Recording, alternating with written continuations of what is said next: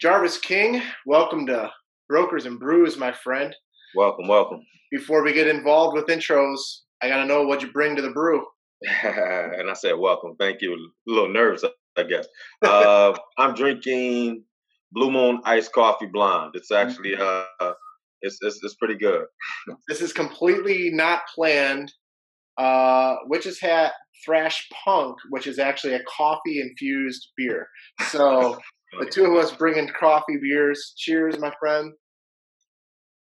Cheers, cheers. And Jarvis, we're going to talk real estate for sure because you're obviously a realtor, hence your beautiful hat there. But tell us a little bit. Plug. Tell us a little bit about Jarvis. Where you're at. You don't have to tell us your numbers and your production, but a little bit about you, yourself, your business, and then I want to know a lot about your coaching, things like that, because that's all big stuff, and that's all been impacted obviously by our current state. So what's going on there? Absolutely. So for starters, I definitely want to thank you for having me on. I'm excited to be here.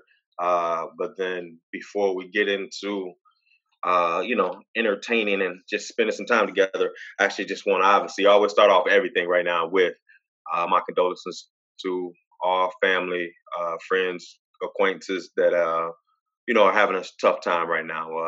I don't care who you are. I definitely think the times have affected everybody. So definitely prayers to those affected. Specifically, uh, it's just tough times. Just I want to send my condolences for sure. For sure. It's tricky to we're kind of excited to get back to work, and I know we're going to talk about that, but you're like, yeah, I'm back, and meanwhile somebody who is really impacted by this stuff, and they could really care less about anybody being at work and feel Absolutely. like obviously work is not a good thing. So For sure. I appreciate your words myself. Of course, but no, a little bit about me. Short time, but seems like it's been an eternity already. I've been in the business as a real estate agent for just under 4 years. We both started off at the same. Well, we didn't start off. This relationship came from being at the same brokerage for a while. Sure. Keller Williams Advantage out of Novi. My business is Metro Detroit. I guess my hubs are going to be Novi, Northfield, Farmington Hills. Quite a bit of Detroit work as well. Just kind of all over, wherever my business takes me. I've been on the east side quite a bit lately, Macomb area, quite a three deals in a row in Macomb. What took you out there? So you do right by your clients, and your clients typically reward you with some new business. So one of my deals that closed at the beginning of March.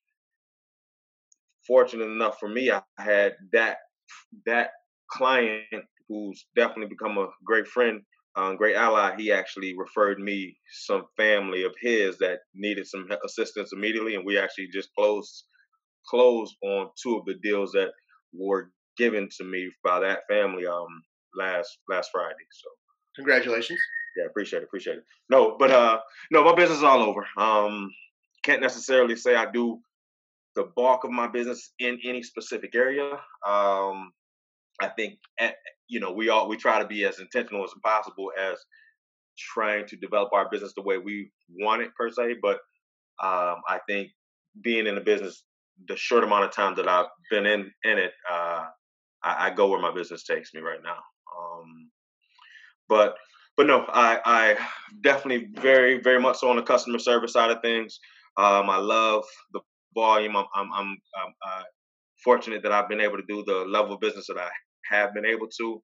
But I honestly, in this last 6-8 months, have kind of scaled back and pushed away a little business to be able to give the level of service that I think I need to, because I just want to be known for giving this certain level of service. And at one point, it felt as if I was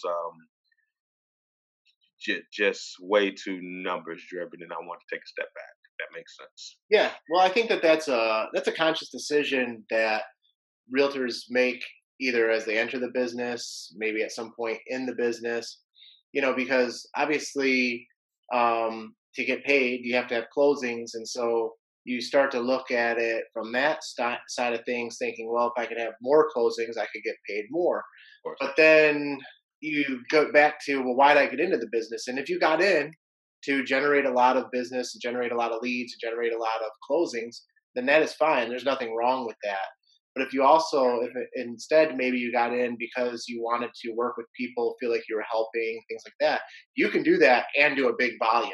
I'm not going to say that you can't, but you and I think I both do it on a less volume based level with a more personal based level. And eventually maybe you can grow to a point where we have someone else helping with some of the transactional stuff so that we can still give the same level of service and increase the volume. But that takes a lot of time. It takes a It lot of does. time. So It no does. big deal there, but I think it's a conscious decision that's made, and I think for me it's the one that I go to sleep good about, knowing that that's the decision I've made as well. So I'm sure it's a similar feeling for yourself. For sure. Nah, I have to agree. Kind of speaking to something that you just said, you were, making mention about, being numbers driven versus making sure we give a certain level of service. Like I think me coming into the business, excuse me, me coming into the business, um, the the the my goal or what I want my business to be, I think has changed a little bit. Again, going from I want these ridiculous numbers to now I want just this consistent, uh, strong level of business, but then my end game, wanting to help the X amount of people and wanting to help a specific, a specific, you know, area of the market that I think hasn't had right reputation, representation. I think as we grow, and as we become better human beings, I think if we're in whatever business, we I think we kind of grow with our business and things change. So the reason I got into business versus what my goals are for the business has 100% changed over the short time I've been in the business. And so, you said like obviously you go where the market kind of takes you, but you also, if you could, you focus in a certain area, but you go where your clients, your referrals are, things like that. And I guess I've already hinted at it. We recently last week finally got the release to go to work later this week, and in some ways that's exciting. In other ways, it might be scary, or lack of better term, scary, and things like that. How has your business been impacted with the fact that you haven't been able to go out and do business face to face? Because that is one tough part, right? Like you're a people person, you can't be in front of people. For How's your sure. business been impacted? How do you feel it's going to be impacted over this next month or so now that you can kind of get back out there? I think it would be super arrogant for anybody to come in, no matter what level of business that you had, to say you were unaffected or say that business was great. Don't get me wrong. I was fortunate that I had the relationships already in the works and stuff that was in the pipeline that did allow me to not hurt as much as some other people during that time. But I think you can agree, like in this business, we go off of our momentum, and you can feel like, oh my God, these next couple months are gonna be freaking awesome. I had some pretty amazing momentum going right before everything was going on. And then I had to take a step back and just like you said, had to adjust and adapt. At the end of the day, we're in a business that the sooner you realize this business isn't about us, isn't about you, Joe Muck, isn't about me, Jarvis King, and it's more about the clients we're serving. I think if you're in the business for the right reasons, you're gonna sleep better at night, and your business will be fruitful from it. So as as we kind of got smacked in the face, just like everybody else with reality, um, I think I just had to make the pivot and say, you know, I've broadcast this for the last few weeks all over my social media. This too shall pass. Just knowing that that's the case, and knowing that, look, I'm going to be a resource for my clients as we get back out here.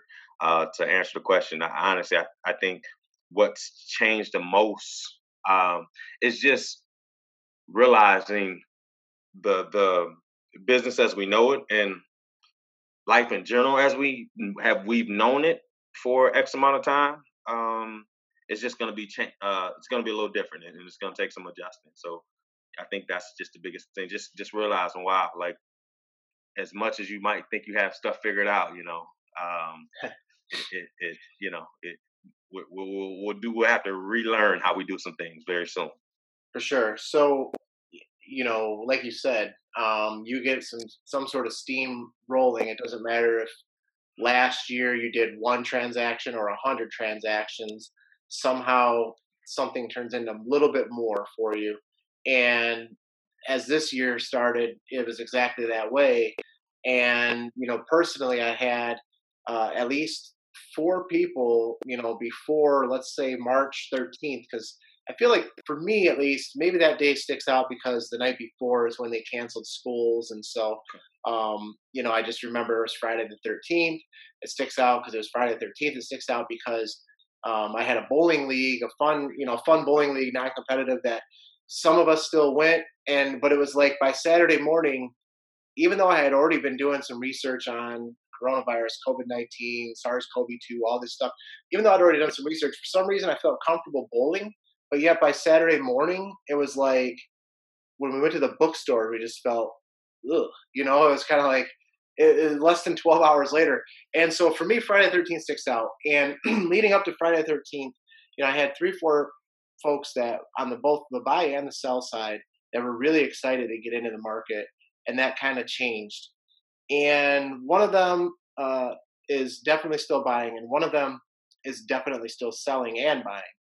But two of them are, I don't want to say on the sidelines, but they're not like, oh, thank God you're back on May 7th because on May 8th I want to go live or I want to get out there.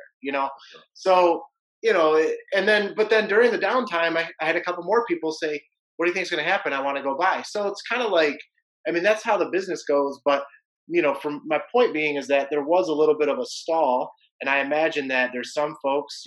My photographer said he booked up in 3 hours. He couldn't believe it. And yet at the same time, there's folks sitting on the sidelines. For the steam that you had going and the win that came a little bit out of your sale, how many people, or what volume of people do you think are now wanting to just kind of wait a little bit longer than they think they were going to? No, so that's an awesome question. And to speak to that, so me personally, just speaking on my personal end of things. So clearly we're rounding off the first quarter, as we're getting news that Michigan, our profession, we need to shut down. I was actually working with 4 different buyers at the time. And out of the 4, 2 were what we call hot. An A buyer, somebody who would buy in the next 30 to 60 days. I had 2 of those, and because of everything that was going on, I actually didn't complete any buy side transactions in that time. So those 4 buyers that I had, every single one of them took a step back. One, to reevaluate the finances. One, because of the line of work that they did, and this, with lending being what it is, them losing the time that they lost with work didn't qualify them for the home, that the price point that they were comfortable with. And then clearly, this, when people get that champagne taste, it's very hard to go back down to something that you already made up in your mind that doesn't suit your needs. So my 4 buyer transactions, all 4 of them said, look, right now we don't think this is the best time. Since I've had the communication with them that we're up and running, we can actually show homes again. 2 of them are excited and want to get back out in the field. But my buyers have 100% taken a step back and say, trying to reevaluate and wait to kind of see what's going on. They're a little uncertain on the times and aren't sure, where we're at per se. Yeah. So during this time, because like you said, there's uncertainty with lending, rules are changing. in Michigan, we always say like, you don't like the weather, wait a minute, or, something like that, right? And I almost feel like right now in lending, it's the same way. Like, oh, you don't qualify, just wait a minute, or you used to qualify, now you don't. Wait a minute, whatever.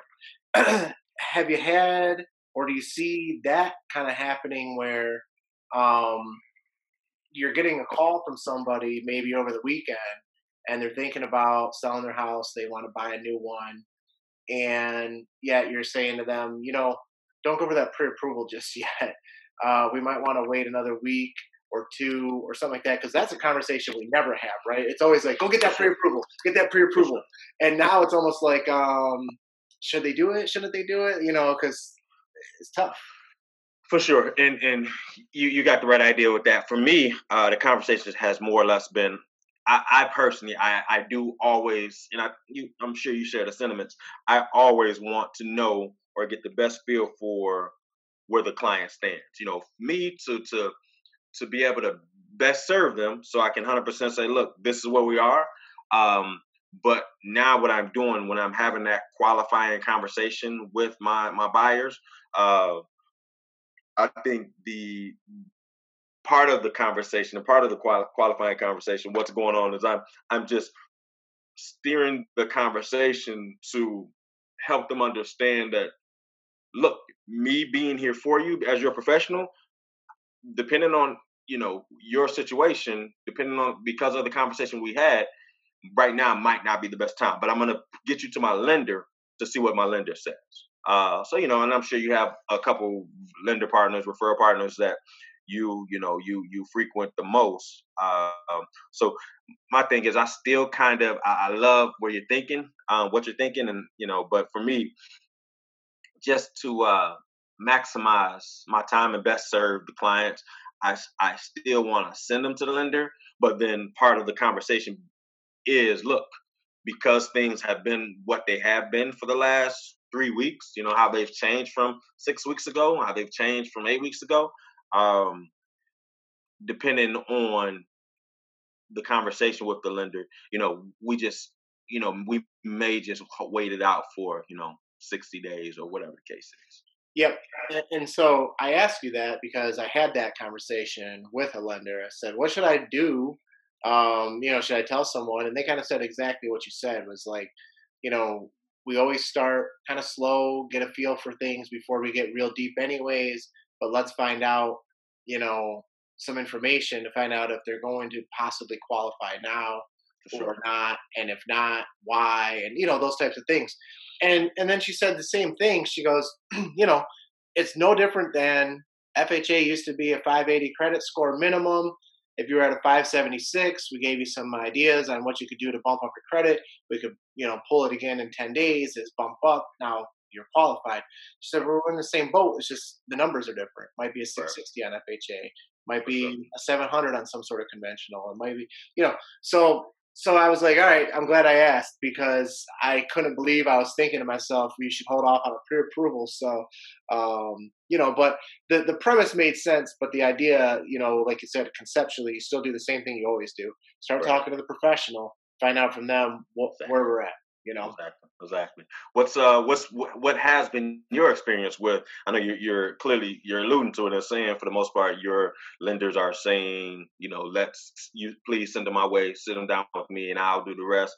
But previous to everything we're dealing with, you've always, for the most part, just said, look, I'm going to get you to my lender professional, and then let them judge where we are, or depending on the price range and what you guys are looking at, have you been kind of steering them to say, look, let's just hold off? I mean, what's been your, Yeah, how sure. have you had So I have only had one like Facebook message conversation, if you will, where I told that person I'm going to get you the lender's, contact in about a week. And that right? was also based on the fact that that person was thinking of doing something at the end of the year, but Okay. kind of changed through our text about maybe bumping it up a little bit, strictly because, rates are so good, For that if they sure. qualify now, it might make sense, versus later. So, but outside of that, the biggest thing that I've experienced was having a buyer already pre approved who, because they took a pay cut, to stay working, their pre-approval went down 50 grand. Um, and then having another buyer who really he's pre-approved, but we really need to wait a couple more weeks because his lender said they're going to need at least one pay stub back from furlough, and he only comes back from furlough in a couple weeks. So, you know, those things are like real things that everybody's going through. And in these folks' case, they're still fortunate enough to be able to afford a home and purchase a home right now. But, there's those types of things that are happening. But those are why you have that conversation, you know. And I think it's even important now to have this conversation, even with your pre approved buyers, like, hey, a seller might want you to get pre-approved again, like, or reran or whatever they do on the lending side, Sure. because before they let you in their house right now, or before they start talking offers, they might want to know you're even completely serious. Whereas in the past, you have someone talk to the lender, and I might have like a pre-approval, or they're working on the pre-approval tonight, but I'm going to take them Right. out tonight. That may Right. or may not happen now, with some thoughts and concerns about how many people come through your home. So, I'm having that conversation too, uh, to just be prepared for anything really. I mean, For things sure. are changing. And I don't want to go down the rabbit hole of the same convo, but what you kind of you kind of hinted at it. What's your thoughts on that? Like, what should be protocol? Or if it was you, they were saying, look, Joe Muck, you're the judge and executioner in this instance. How would you handle access to sellers' homes? Me personally, I feel as if like, hey, this is 100% a health and safety mandate going on right now. This is I personally think it has to be, and this is me, and clear. That's why I'm asking. I think that without, and for the most part, clearly, people, if you're shopping, you have a pre-approval. Most time, people always have pre-approval. Most agents, they won't even take a client out unless they have a pre-approval. But what do you think should be the tone? Should they have to have a pre-approval to gain access to homeowners home? I would certainly, especially if you know what I was going to say, if it's occupied, but it doesn't matter if it's occupied because we're looking at this in two ways. One is the person who's in the home, sell the seller, but the Right. other is everybody else who's coming in. I mean, it's our job to keep as many people safe as possible. And For as sure. it stands today, the belief around safety has to do with breathing, coughing, sneezing, that type of stuff, but also touching. And so, if For we can sure. limit that, or if we need to limit that, then that's what we need to do. And That's right. so I would ask that seller, you know, are there any things that you would like to do, to increase safety, to reduce possible showings, anything like that? Anything from a limited amount in a day, if to that exact thing. Hey, do you want to see a pre-approval before somebody walks through the door? Right. Um, it's normally not a requirement when you're the listing agent to see that pre-approval. I just make the assumption Jarvis scheduled an appointment. He must have a qualified buyer. For sure. It's definitely required for you to send me an offer in case you Right. decide you'd like to take people out that are pre-approved. Right? All That's right. your decision. So that's a conversation that I'll be having, moving forward here, for a period of time at least, And then if there was ever a suggestion of something that I'm uncomfortable with, I would just say, as your agent, I want to require, this. And to be fair, I haven't completely filtered out or thought out that entire answer. I started doing some of it, some basics, masks required, no kids. I don't want people's kids, coming to the house. If Sure. they come, hopefully it's a two person, family, with the kids, so one can go in the house while the kids are in the car, and then the other one can go in the house while the kids are in the car. Right. Right. Um, you know, and that type of thing. So I've thought of a few things so far, but I definitely think at the end of the day, we have to do everything we possibly can do, to safely sell real estate For sure. because real estate needs to be sold and we need to be safe, Absolutely. So Agree. But before you continue on, and we continue on, you got me feeling like a lush. So I'm gonna need you to pick up your glass and have another drink, sir. Well, you can't see in mine. I mean, maybe I take bigger drinks than you. You know what I mean? Maybe that's possible. So, and I like to have a little bit left at the end for a cheers. I don't want to have to walk off camera and grab another one. You know? So Right. be yelling over here like I'm Will Ferrell and like Mom, Milo, For something like sure. that. So Right. he could get me in trouble with my wife. Hey, bring me a beer. So but yeah, I mean, it's definitely it's going to take some thought and some concern, and I guess I'll say some of it is going to be played by ear. I mean, if suddenly I have a listing out active right now. It had a virtual tour and stuff like that. I had some inquiries, but I didn't really have any offers come in on it. If suddenly Thursday, Friday, I get 10 showing requests, I'll personally have to space them out, you know, Right. because our app isn't built to say like a plus amount. So if you schedule from 10, they have to add 2 hours to the next showing or something like that. Showing Right. time is not set up that way. So I just have to do it manually and, to reach out and say, hey, there's a showing at 10, we got to come through with some wipes and stuff like that after about Right. 10:30. You can't get until 11:30, stuff like that. And so it's just going to be a manual process and see how it goes. For sure. For sure. So, I mean, these are kind of like maybe some of the negative things that, not negative, but they have some negativity around them. But you had a closing last Friday and I've seen your Facebook, so I know that you have some other things going on. So, I mean, like, for the folks that have been able to continue that closing, the folks that have been able to continue moving forward, things like that. I mean, how exciting for them during this time? How different has it been for them during this time, or what have you? So I think, you know, one, I'm gonna try my best not to go off on a tangent with your question, but I think the one thing that we don't give each other enough credit for, um, in we don't our human race, we don't give us enough credit for. We adapt, we're very resourceful. So yes, people push back, and people, when there's initial change, you have the people that they're set in their ways, and oh my God, this is horrible. But the people that adapt and adapt quickly, those people are always going to be ahead of the curve. So right now was a time, in my personal opinion, that the agents and the professionals in any field, whoever can really be on the forefront of the change, and really be innovative and show, the masses, look, this can work, and just be very much a forward thinker.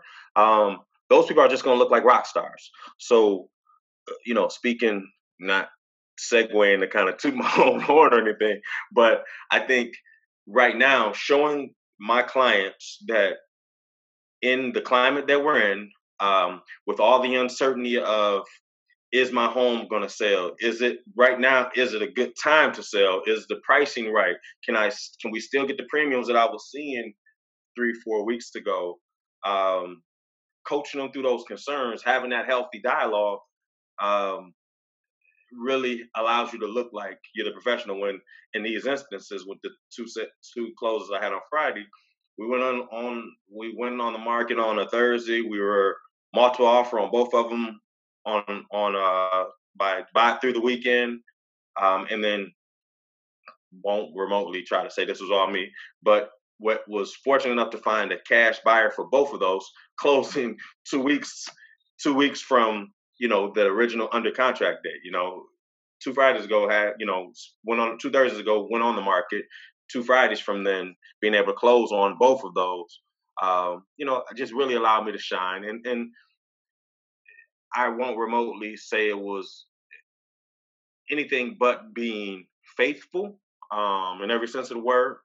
Just knowing, look, as long as I put my best foot forward, um, on behalf of you guys, I'll be able to sleep at night. And doing that was what allowed me to, like I said, procure buyers in a short amount of time. And then if it wasn't these cash deals, like I said, very much so deals.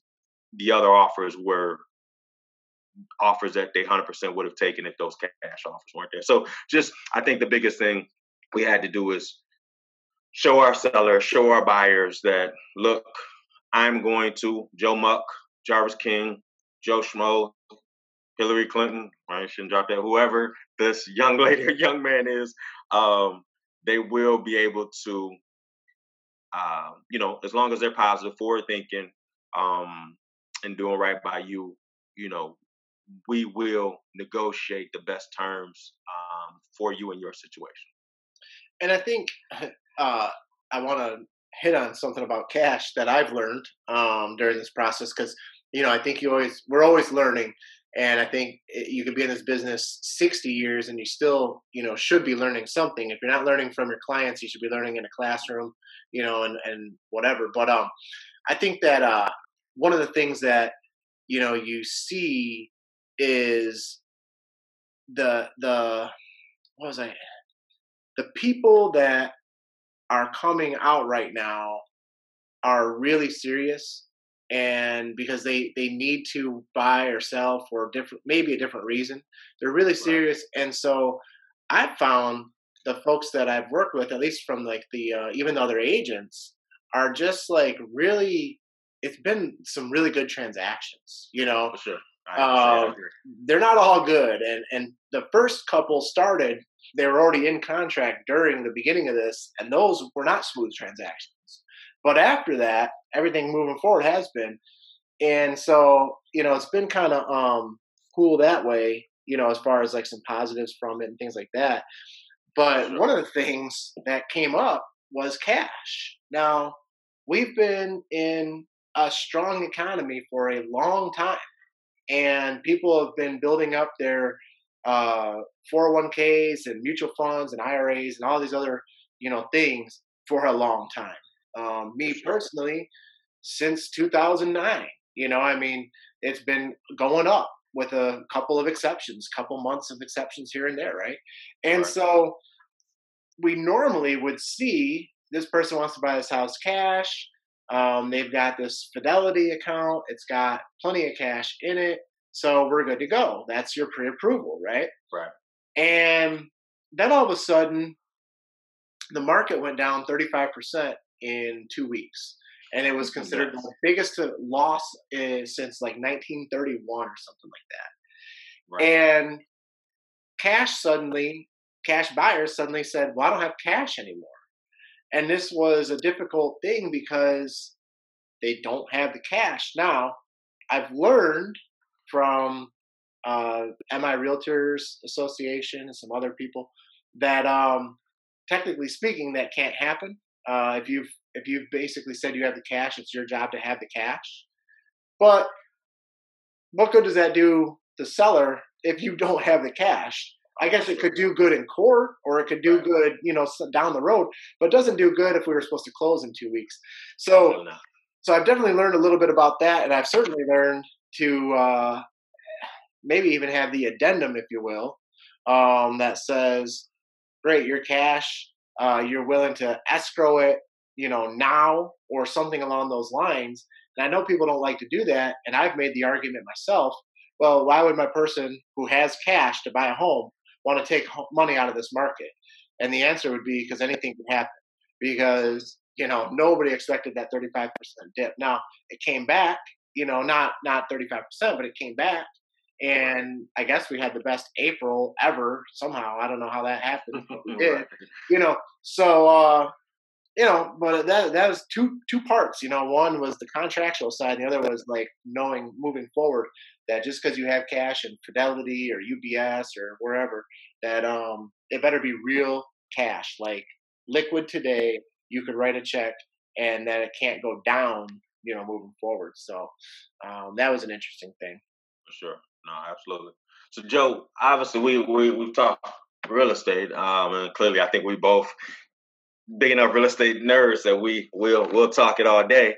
But outside of real estate, what I know you kind of made mention about the bowling league. Are you all going to, just I guess just asking, had any talks on reconvening when all this is over, or how far along were you guys in the league? Yeah, so it's interesting.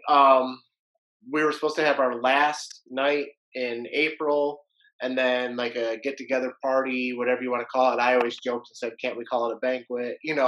Right. In May. And obviously, that's all been postponed. No real discussion on the comeback. The biggest one has been my son's football league. They've asked for us to sign up, and they've guaranteed if the league was canceled, we'd get the refund. And it's not about the couple $100. It's about like it's almost the same boat I'm in. Like, do I advertise? Hey, I just sold a house because I know that people are going through some stuff, and Sure. I'm over here like showboating about something good, but maybe people aren't looking for that type of good. Same thing. It's like you're asking me to sign up for football right now, and so I'm gonna sign them up, but that's been the closest thing that, and I don't know if you heard or if you care, but UFC is going to do the WWE thing and be in Florida at an empty arena starting this weekend. I didn't know how soon that was, but I remember seeing something about that maybe 2 weeks ago that they were going to continue that. So, it's just like us. It's tricky, right? It's like a part Sure. of me says, like, go you guys, because I'll tell you what, man, I can't wait to watch some UFC. I mean, I already liked it before, Right. but that's all that you've got, and you kind of liked it. Then, man, Sure. I mean, suddenly I'm gonna be, like I wear my UFC hat, my UFC shirt. You know what I mean? Like, Right. For and sure. so, and I'm sure that's one reason they're doing it. But, if the fighters are safe and being tested and all this stuff, and there's no fans, the only people that are there are judges and what have you, then maybe I want to say, what's the harm? I think there is probably some harm, but in the grand scheme of things, it's probably not that bad. And I'm really excited for it. And I For sure. certainly hope that the football league that's supposed to start in August is able to start. But it's got Give to me be sports, sports. I think every guy wants to be selfish and say yes, give us some sports. I mean, just the I don't know if you were a big Michael Jordan fan or anything, but they have the Last Dance ESPN 10-part special going on, and I know every guy is glued to the TV because those were the glory days of basketball. But I think the first weekend's airing, if I remember correctly, was like 5.5 million viewers or something like that. It was just, I mean, it's clearly everybody's hoping that they can get some glimpse of sports for sure right now. Yeah. Well, we're all looking for something new. I mean, it's why Universal has dropped, a movie, and they're going to drop another one in May. I forget which one it is in May. They did that Trolls movie, and there's another one this month now. It's why Disney, put a couple of their movies on their station. It's like we're just looking for new entertainment, like Sure. anything. And these companies, they got it sitting there, and they know it's not going to make the money it was supposed to make anyway. So give it to Right. the people. Let's speak to that. What's your thoughts on the so I'm a big Shark Tank buff, and I remember years ago it was a young lady who her company they were doing stupid numbers. They didn't need to be on Shark Tank. I'm very positive they were there to just kind of get some free promo, but I think it was Cuban that jumped. He also partnered up with the young lady. Do you watch Shark Tank at all? I do. I haven't watched as many of the newer seasons, but I've probably watched every season through at least like season 10 or 12. So So you might know the story. It was a young lady who she traveled around the country doing Halloween events. So it was literally traveling around the country. They were out of LA, and they would do for 6 weeks leading up to leading up to Halloween. They would have how we have in Michigan. We have the haunted hayrides, or yeah, what's the big one in Pontiac? this is The big ringing a bell. Right. But what she was do is just have this all out production that literally cost some astronomical number. And it was just she would sell out every night for that 6 weeks. And if I remember correctly, during that season, they'll make if I remember correctly, again, after this I'm gonna fact check, but I think they would bring in like $2-3 million in that 6 weeks, just some crazy number. But Cuban was a big advocate saying that he thinks that entertainment is going to be more active. It's going to be people wanting to get out of their homes. But Hmm. now we're in the situation we're in right now. Segue into my question: what do you think the is going to happen with the movie industry? I feel as if, especially with a lot of things that they're changing, as much as I say we're going to adapt, a lot of things that they're changing about the movie experience, movie dining experience. I honestly don't think moviegoers will continue to frequent your local AMC, blah blah blah. I think people are going to want to keep that in their home, in my personal opinion, at this point. So it's interesting because nowadays 90% of my movie 95% of my movie going is kid related. For Even sure, if it's Avengers Endgame, which I want to see, but I'm going because I'm bringing the kids. absolutely And, right. so I'm ponying up the cash for the kids. But using Endgame or using Star Wars or something like that as my example, I love to see that in the theater. The sound, the For sure, lighting, all that stuff. And I have, JBL speakers at home, so I have a decent sound, but right, it's not hundreds of thousands or millions of dollars, right, for sure, right, So there's that experience. And I used that argument for my friends that bought that Trolls movie because it was a $20 rental. And their justification was, well, how much does it cost you to go to the movies with a family of four? exactly, You know? I exactly. said, yeah, I get it. And it's easy because my kids weren't begging me to see it. But I said, $20 to watch the movie at home. I like the Dolby Digital ETS, Right, whatever the heck, surround sound. So, and here's the other thing too. Like, you know, I try to not go like political or whatever, and I don't think I am here, but I'm really intrigued by the volume of people that are wanting to move everything to like this new 6 foot distance. Like the 6 foot is a magical number. I feel like it's an important number, but what if you're 7 feet? You can't get sick. I bet you can.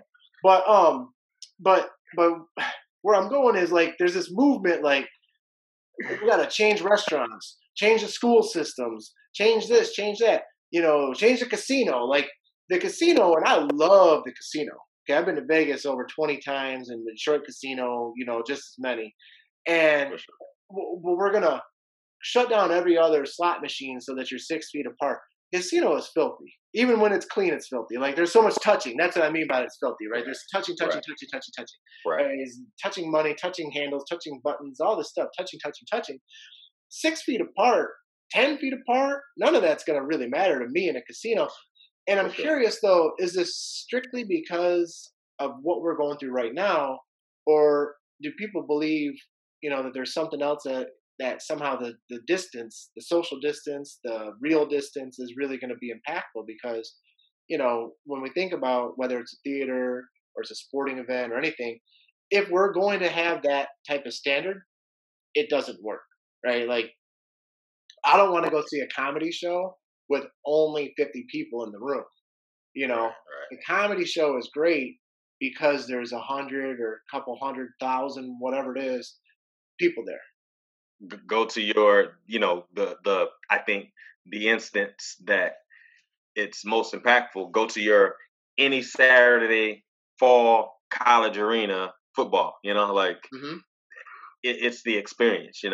Just take the before out of the college football experience. Take the tailgate out of it. It's a different experience. So it's just yeah. I mean, like we started this whole how we started this our combo today. I just think it's some adapting that's going to have to happen, and some of the stuff like you're saying, where this number came from. Clearly, it has to be some science behind it. But at the same time, it's right. Is it enough? How sustainable is it? And then clearly, how long will we actually? How long will this be the new normal as well? Yeah. I think it's a great starting point because as we talk about opening the economy and stuff, obviously I strongly advocate, this slow buildup, right? So I think it's a great thing to say, all right, when you first start going back to whatever it is, you have these new norms.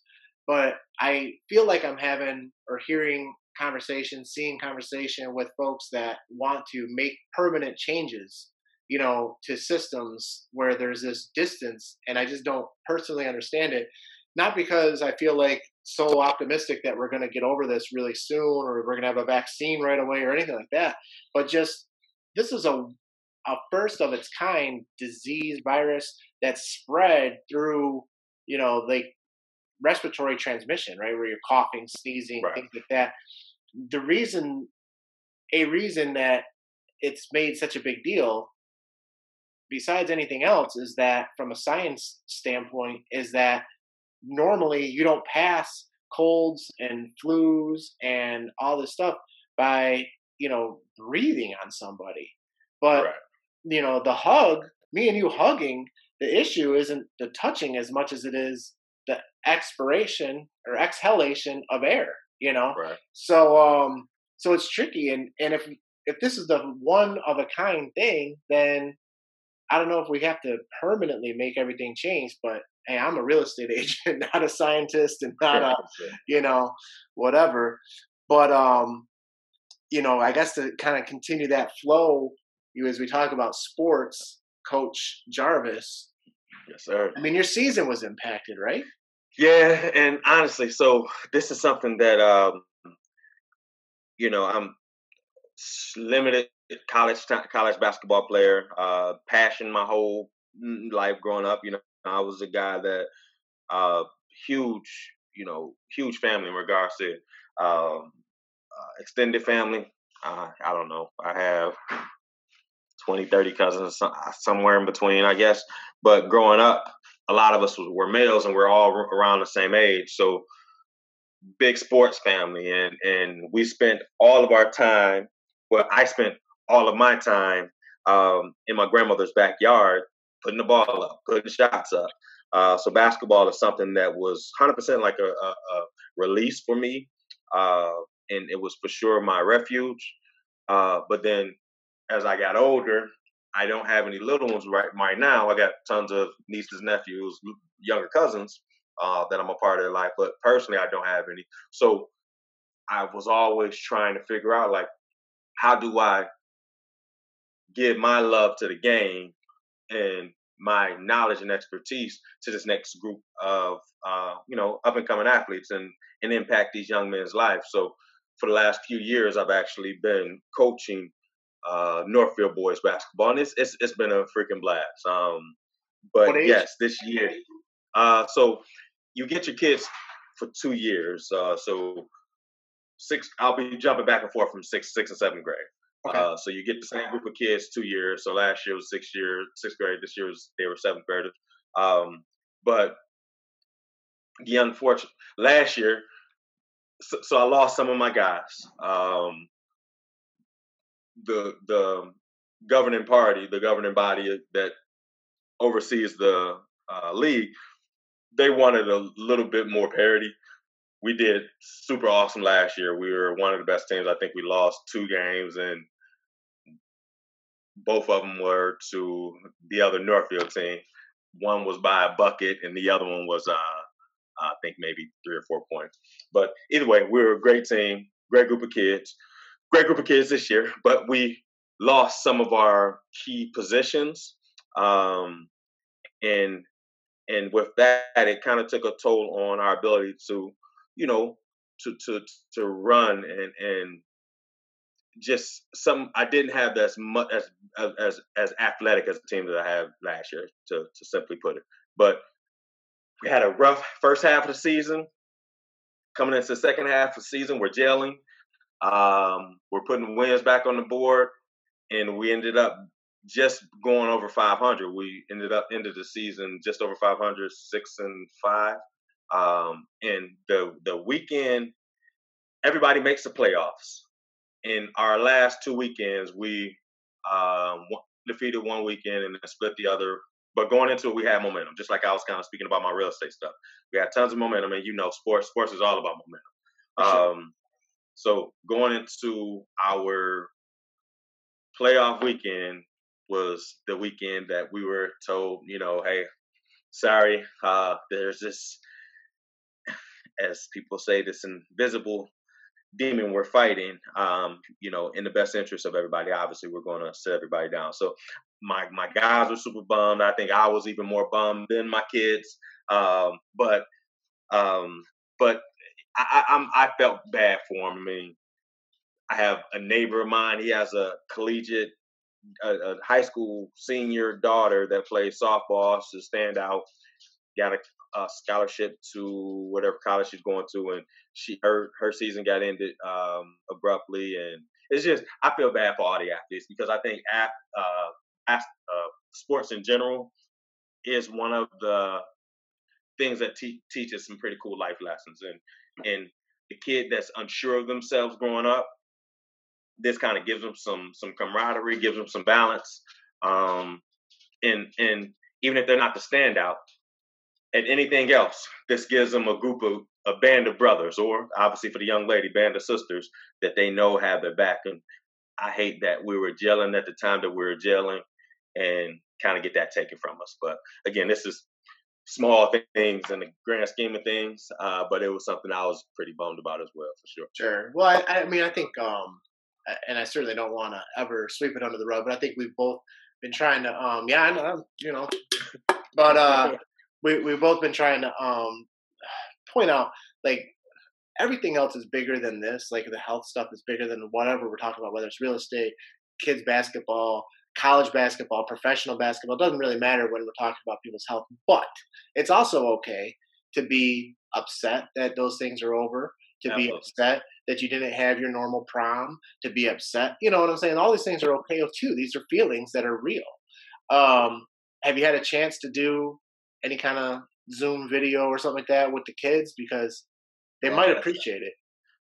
Good call. That's an awesome idea.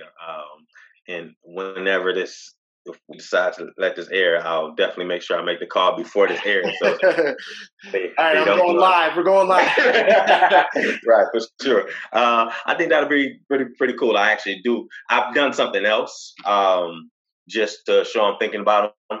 But no, that is a nice touch, and I think I will try to orchestrate that. I think that'd be pretty cool. So yeah, good call. We I do a thing with a group called Fate, and it's out of Detroit, and they're partnered up with the Jalen Rose Academy, and nice. They do a cohort project for all the 9th, 10th, 11th, 12th graders. It's different for every grade. Okay. And so we've only done one Zoom, or I've only been on one. I don't know if they did another one last week. I just saw this week that we're going to do every Wednesday now, but I don't think that was the case. If so, I missed it, so I apologize. But and so it's kind of fun and cool, to see everybody, number one, kind of at their home, right? Because it's funny to see different people's comfort level. Like, one girl's like eating cereal, and then other one's like very tuned in, you know what I mean? So, but just a chance for us, we're considered mentors, whatever. So you have professional mentors and you have mentors out of U of M that they volunteer. They're not getting school credits for this or anything like that. It's involved with their school, but it's not a school thing, so to speak. And just a chance to kind of see each other, talk, and share some stuff. And I'll tell you, man, it was tough. I mean, one kid obviously shared that his uncle passed away because of COVID-19. It's really, it's like, what do you say? I mean, what do you say anytime somebody passes away? But it's like, what do you say to this young man? And but it was also cool, to do it. And I'm looking forward to doing another one Wednesday. So definitely arrange that in your near future. I think it'll be good for you. It'll be good for some other, some of the kids, whatever. And, it's kind of a fun thing to do. So coaching, it's interesting. You said that you changed your business up because you want to be more people than numbers. For sure. And you're coaching, and I think it just goes to kind of show that you're people oriented, right? Like, you care about the people, it's fun. I only coached younger, like when my kids were really young, flag football and stuff like that, and a little bit of basketball. And I once thought about doing refereeing, partially because I can be an intense person, and it's easy to not be intense with a kindergartner, first grader, second grader. But even on the sidelines of my son's football team, as on the fifth, sixth grade level, I did the recording, and I was glad that it was muted when we sent the recordings out. There were probably a few times that it said, "You got to be effing kidding me" or something like that. And Right. this is fifth, sixth grade, so I kind of, I get the overzealous or whatever, parents sometimes. And sports, like you said, man, they're important, right? Like Yeah. they can teach you a lot, whatever you're doing. Sports. There's other extracurricular, anything that you're doing outside of your normal stuff teaches you something. It gets For your sure. brain working a different way. It gets you to think a different way. And if you're a part of a team or part of something that ultimately is a team, it teaches you a lot about what you're going to need to do later in life, right? Absolutely. Agree. You Agree. and I are solo agents. We work at different brokerages. We once worked at the same brokerage, and yet we have to co-op. That's the word, cooperate. With other agents. So we have to be on a team, even when we're not on in the same brokerage. Absolutely. So we got to learn those things, and sports teaches us a lot. About life later. Sometimes you don't know it when you're doing it. I played sports my whole life, and I didn't always understand what I was really learning, but I reflect back on a lot of stuff, Absolutely. from those times. Absolutely. Before we pivot and go somewhere else, let me ask you about that. So I learned this year, and great assistant coaches that were on the sideline with me. Uh, Great men. Um, Literally, I couldn't say a bad thing about either one of them individually. Um, but I think I so last year when I was coaching as well, had a different personality with the coach that I had this year. But I guess what I'm getting at, or what I might want to ask you, all of the coaches that I've had as my assistants, they've been the their son has been on the team. So my assistant coach has always been one of my kids' dads. Hmm. Um, Speak to that. Do you like coaching your kid? Do you like? Because I know you said you were coaching or I'm sorry, I guess maybe you didn't. When you were coaching the flag football, was Yeah, it your kids' team? yeah. I only one time coached a team. I take that back. Yeah, every time my son has been on that team. So here's the thing, and I don't want to, upset any flag football parents, but it is flag football and it's a younger age. So, at a certain age, they're supposed to not really even keep score. Of course, people keep score, that type of thing. But it's a different type of competitiveness, right? And you're teaching them more fundamentals and skills than you are teaching them, about manhood or something. They're 5 years old, and so we got involved because number one, my neighborhood had 13 boys in the same age group or something like that. And so if we, played flag football, we were pretty much all going to be, on one team. So we thought it'd be cool to be able to coach with other, kids and people that we know, anyways. But then number two was the first season. And fortunately, I wasn't a part of that, and my son wasn't a part of that. The first season, kindergarten. This is a season where you were allowed to play if you were 4 or 5, so you didn't have to be in kindergarten yet. Okay. And there was a coach who, handed it to the same kid, every time, and they were winning their games. Basically, again, parents keeping score, 38-0 or 38-7 or 42-7. It's kind of like, why? You know, one of the things that I thought was important with flag football was when a kid came to me from tackle football and was a center and has never thrown or caught a ball in his life, to throw that kid the ball, and if he didn't catch it, he didn't catch it. Now, we didn't throw him the ball for the game winning touchdown. We did it early in the game. You know what I'm saying? Like, we still were trying to win the game or make some good plays or, use the talent, but everybody kind of got a turn in a competitive way yet. You know what I mean? So yeah, like my son's not the fastest kid on the field, so we didn't make him the running back. but he got a chance to get the ball in his hand, somehow. And that was what was important because again, this wasn't tackle and this wasn't supposed to be for something. There's no playoffs in the league we were in. There's no whatever. It's just, hey, you finish the season.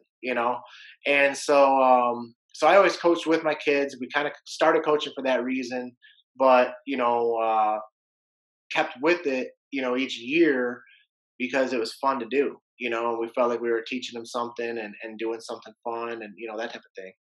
And the only reason I asked is, again, like I said, I can't say anything bad about the all the assistant coaches I've had, but I just feel as if, especially, I think the caveat would be the age group. So coaching that younger group, I think it's a different coaching experience than coaching this 11, 12, 13-year-old group of kids where sometimes it's a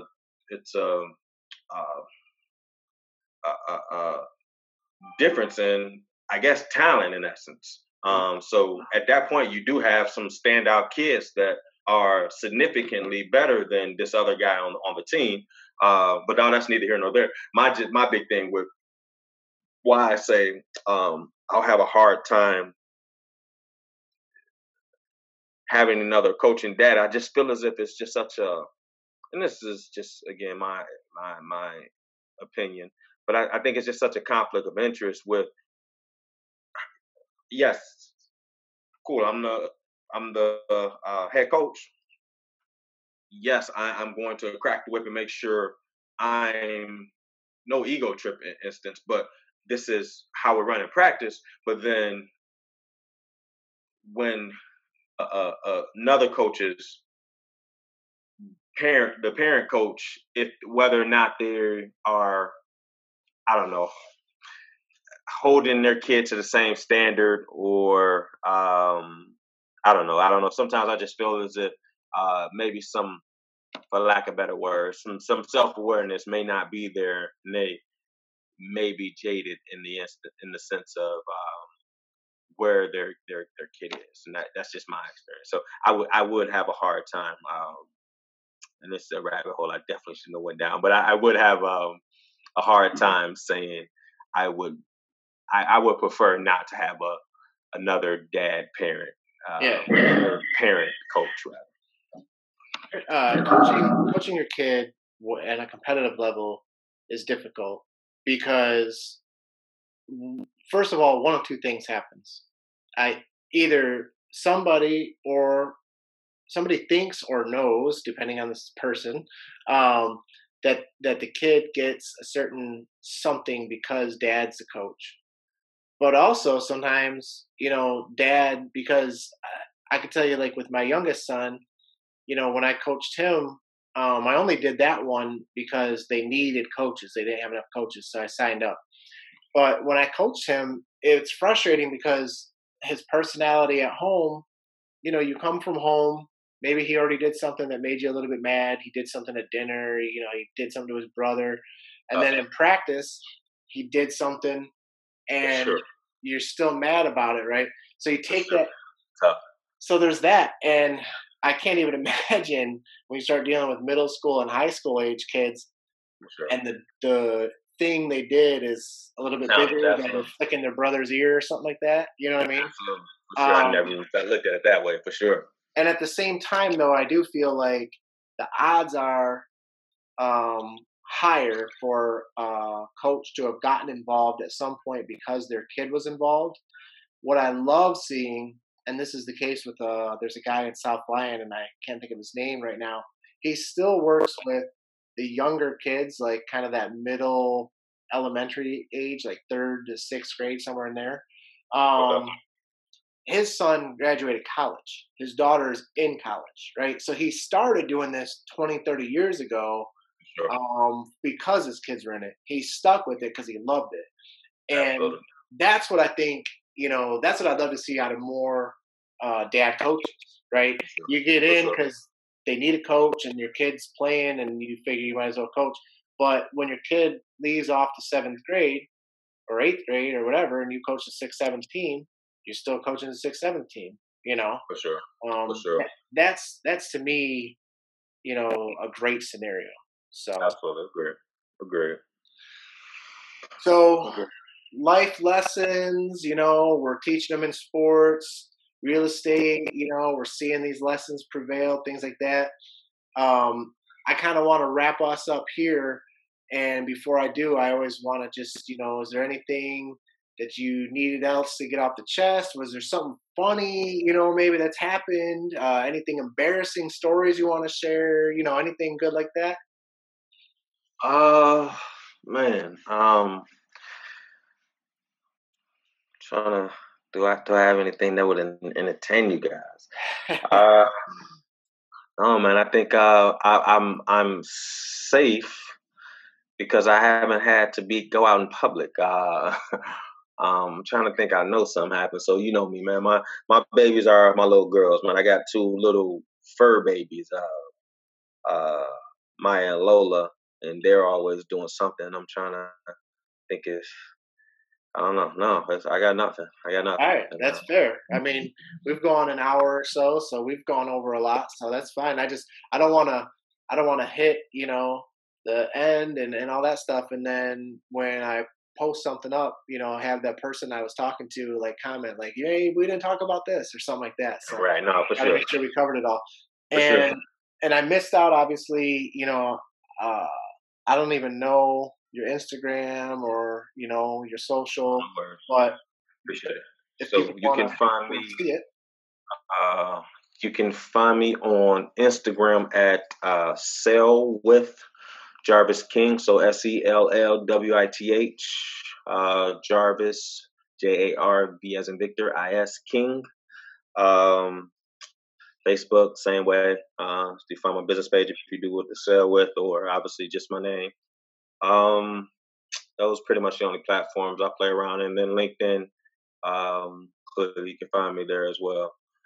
But no, I appreciate you asking me to be on. I saw you had some heavy hitters on your first few episodes, man. So I was a little nervous to get on here, but thanks for asking little old me to join. No, it's good. It's funny because I tried hitting up a few local people first, and for one reason or another, it didn't happen.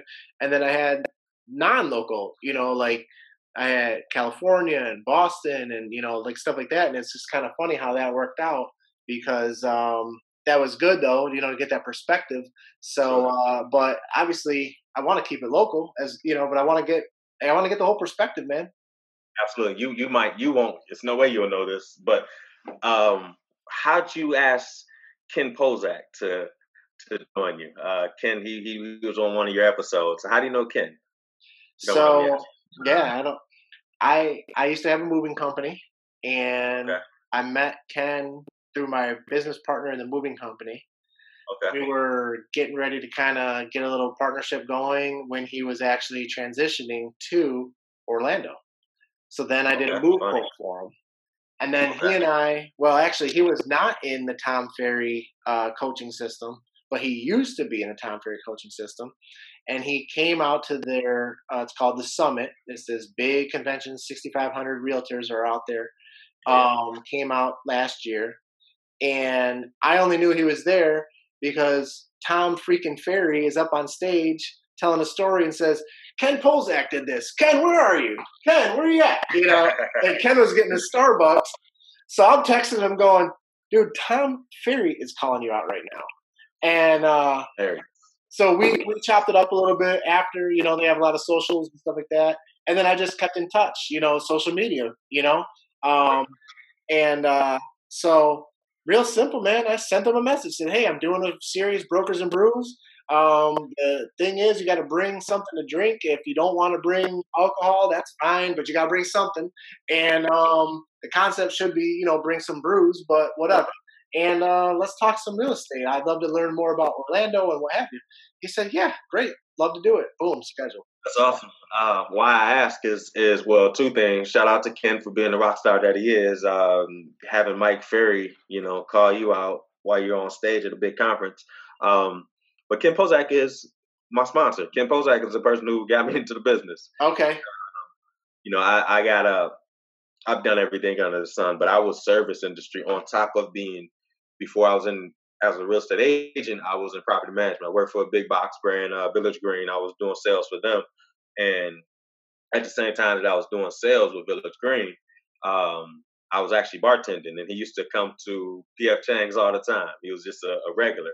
Yeah. He used to start. He knew me because Ken he's very intentional, which is Yep. awesome. But he would he spoke to everybody. He made sure everybody he shot the crap with everybody, and I developed a decent relationship with him. And after a while, we obviously started talking about what he did. And Jarvis, I think you would be great at real estate. You should come.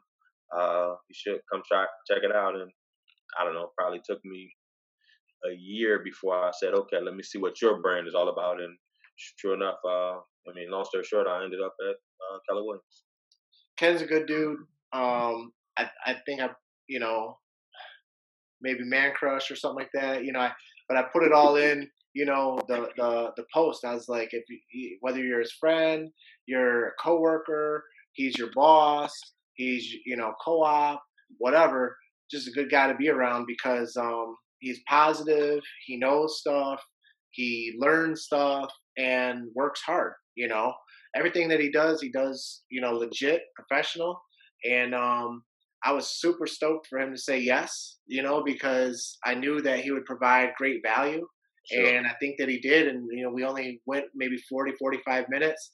But, I learned about the market down there in Orlando, celebrity area. We talked a little Disney. We talked about how to get some of those cool things, that he's got, them shields, Captain America shields and stuff like that. So, we talked a little of it all in a short period of time, but just a good dude. And I'm glad that that I had met him, when I did. And I'm glad that, he is kind enough to keep up with his social, platforms, because whenever I've dropped him a message, he's always replying. That's awesome. Yeah, I gotta brush up on see some of your previous episodes, but that one stood out to me. I'm like, oh, that's awesome. Good job grabbing Ken. So I gotta go check that one out. But no, again, thanks for having me. Best of luck to you with everything. Obviously, wishing you well, health and prosperity with your family and all. But then obviously on the business level, clearly hope you're able to hit the ground running and get right back at it, right where you left off. Thank you, sir. Same to you. We would do a cheers, but I think we're both empty. So an empty, cheers. Thank you, brother. All right, man. Thanks for having me.